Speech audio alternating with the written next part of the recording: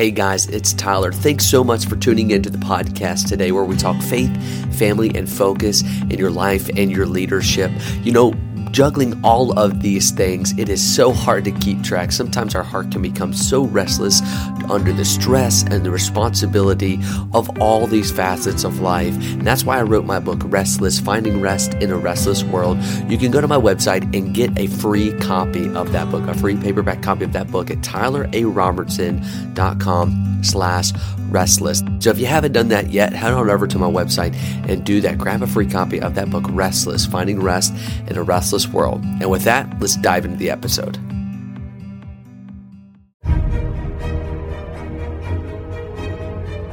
Welcome to this episode of the Navigators Podcast, the podcast that equips men and women to steer the course of biblical Christianity in our culture today.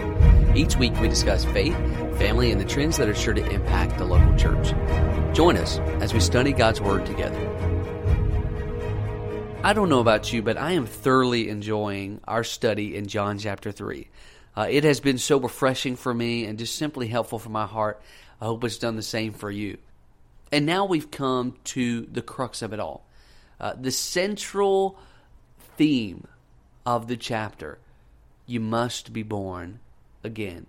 Jesus tells Nicodemus in verse 3, he says, "Verily, verily, I say unto thee, you must, except a man be born again, he cannot see the kingdom of God." And in verse 7 he says, "Marvel not that I say unto thee, you must be born again." Have you ever wondered, why did Jesus use this picture of a new birth? That term, being born again, literally means to be born from above. It literally was talking about a divine birth. It was a divine work of God. How cool is that? And these were the terms that Jesus was using to help Nicodemus understand what it meant to be saved.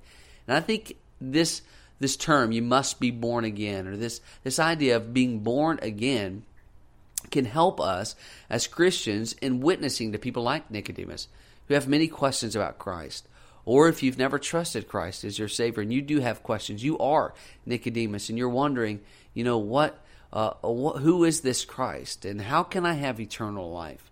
Then maybe it will help you answer some questions. First of all, I would say Jesus used this picture of birth because it was a picture of the beginning of life, right? It's a picture. Now we know life begins at conception. Life begins at conception, and then sometime that little fetus, that little baby, develops in the womb. Over time, it begins to grow, and it's an amazing thing when you see your first baby over the ultrasound. It's just a feeling like no other. Seeing that little human life in there, it's an amazing, amazing thing. But when that baby is delivered, when that baby is born, and you can finally hold it in your arms, man, that is a new beginning, isn't it? Like your life has changed forever. And you know, that is exactly the picture that Jesus is trying to get across to Nicodemus with this thing of salvation. He's trying to get across to him that this new birth, this divine birth, being born again, literally, Nicodemus, it is new life. It is not just a new start. As one preacher said, it's not just a new start, it's a new heart. It is literally changing your fundamental nature and everything that you are, and redeeming your soul, imputing Christ's righteousness on you. So when God looks at you, He does not see your sin, but He sees Christ's blood applied to you. That's why the Bible says we've been bought with a price. That price was the price of Jesus Christ on the cross. So literally, birth, it's a picture of new life. It is, and that's what salvation is, right? It is a new start. It's a new heart. It's everything that we need. It's everything that we desire. The Bible says in 2 Corinthians 5:17, "Therefore, if any man be in Christ, he is a new creature. Old things are passed away. Behold, all things are become new." How amazing is that? The old is passed away. That old nature, that old Adamic nature is passed away. That sinful nature within you is passed away. Behold, all things are become new. So birth, it's a picture of life. Number two, I believe Jesus was using the picture of birth because it was familiar. It was a familiar picture. As physical birth is obviously, it's a familiar thing because we all have experienced it, right? We've all are here because we were born into this world. And it was a very familiar thing, and we see this oftentimes in Christ's ministry, where Jesus uses something that's familiar to explain a heavenly principle. Right? He uses something that's physical, something that's tangible, to explain something that is heavenly. And this fits in so well right here when he's answering Nicodemus' questions. He said, Nicodemus, you must be born again. It was something that Nicodemus could relate to. It was something that being born again. There's a picture that came into his mind. It was literally the picture of a baby, of a new start, someone who is humble, someone who comes into the world with a new sense of life. And that's exactly what Jesus was trying to get across to Nicodemus of what it meant to be saved.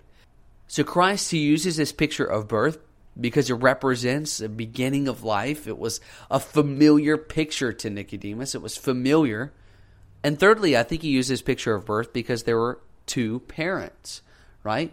There's two parents for a physical birth, right? Be born of the flesh. By the way, that's what Jesus was talking about here, being born of water and of the Spirit. Okay, some people use that as a confirmation for water baptism. That's simply not the case, and we know that because of context. Nicodemus asked him, how in the world can I do that? How can I go into my mother's womb and be born again? So we know that Nicodemus was confused. He was stuck on physical birth when God was trying to use that as a picture for what God wanted to do in his soul and in his life, a divine birth. But in both cases of the physical and the spiritual, there are two parents, right? No matter if your mom or your dad is connected to your life right now or is here on this earth, you still have two parents. And it's the exact same way when you trust Christ as your Savior. When you place your faith and trust in Jesus Christ, there are two parents that bring about the new birth. First of all, it would be the Holy Spirit, right? He says in verse 5, except a man be born of water and what? Of the Spirit. Right? He cannot enter into the kingdom of God. So God was talking about a divine birth, and that first parent here is the Holy Spirit. The Holy Spirit is the one who convicts you of your sin, right? He convicts you of your sin and shows you your need of a Savior. He is the one who draws you to God. The Holy Spirit's the one that whispers into your ear, hey, you need me. Hey, for salvation and this thing of eternal life, you need me. And we'll talk more about what the Holy Spirit does for not just the unbeliever, but for the believer after you've trusted Christ, what he does for you. But that is one of the parents of salvation. The Bible says that no man can come to God unless God draw him. And that's the Holy Spirit's job. He draws men to Christ. And the second parent would be the Word of God. 1 Peter tells us this. He says, being born again, not of corruptible seed, but of incorruptible, by what? The Word of God, which liveth and abideth forever. For all flesh is as grass, and all the glory of man as the flower of grass.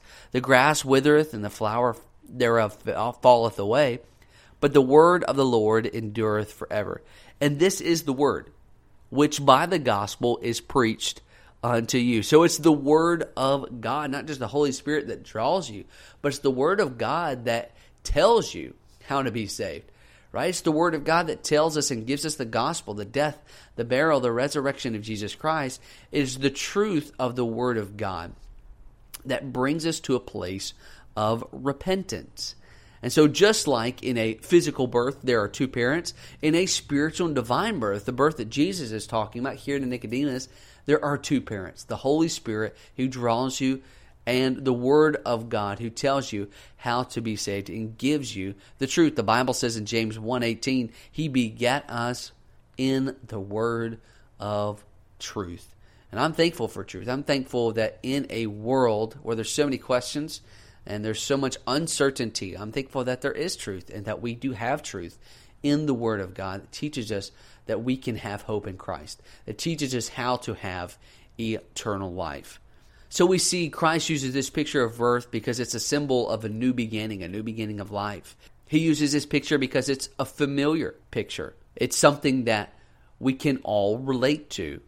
And when we look at the idea of birth, we see that there's two parents. For physical birth, yes, but for a divine birth, the Spirit of God and the Word of God. Do you see this wonderful truth that's packed into those little words? You must be born again. There is so much that Christ was getting across to Nicodemus at that moment.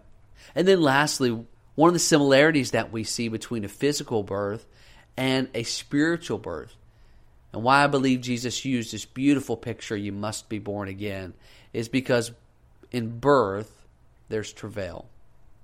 In birth, there is suffering. Now, my wife, as I said earlier, my wife is going to be giving birth here soon to twins. And we are anxious as to when that day comes. It literally could be at any moment. So we have got the bags packed. And she is actually out at this moment getting some different things and ready for that. And so we're excited. We're so excited about it. But you know what? The reality of birth is that it's painful. The reality of birth is that there is some suffering that is involved. And you know what? That's exactly the same idea with salvation. Do you realize that there was a great suffering that had to take place, a cross that had to be endured in order for our sins to be paid for? In order for the wrath of God to be satisfied, Christ had to go to the cross and endure the cross. The Bible says in Hebrews, looking unto Jesus, the author and finisher of our faith, who for the joy that was set before him endured the cross, despising the shame, and is set down at the right hand of the throne of God. I don't know about you, but I'm thankful that Christ despised the shame. I'm thankful that he went to the cross for me. He loved me enough, and we'll talk about it later on, but he gets down in verse 16, for God so loved the world. He loved me enough, right, to die for me and to suffer the agony of the cross so that I could have new life. That's an amazing thing. Isaiah 53 says this, but he was wounded for our transgressions. He was bruised for our iniquities. The chastisement of our peace was upon him, and with his stripes, I love this, we are healed. And we are healed. We are healed from our sinful nature. We can have eternal life in Christ through this new birth. That's why Jesus looked at Nicodemus and he said, you must be born again. It was imperative that Nicodemus understood. It was not just a clean slate. It was literally a regeneration where he regenes someone. He really changes their heart into something completely different. That's why the Bible says that we are to be conformed to the image of his Son. At the moment of salvation, Christ places his blood upon us and upon our life and redeems our soul. And because of that fact, we can spend eternity with him. And not just spend eternity with him. I'm very excited about that. I'm very excited about heaven. But do you realize that your everlasting life starts the moment you trust him? Right? I'm excited about heaven. But the moment that new birth took place was the very moment that I can have everlasting life. I have a relationship with Jesus now. And I can begin to journey in God's Word. I can be led by his Spirit to do his service. Right? It is literally, I am a new creature. Behold, all things are become new. So you can see why Jesus used this beautiful picture of birth and why he told Nicodemus, you must be born again.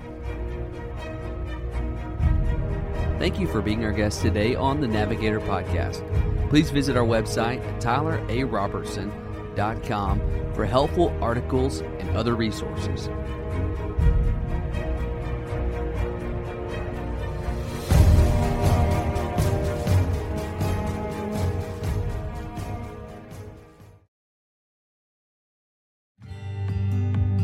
Thank you so much for listening to today's episode.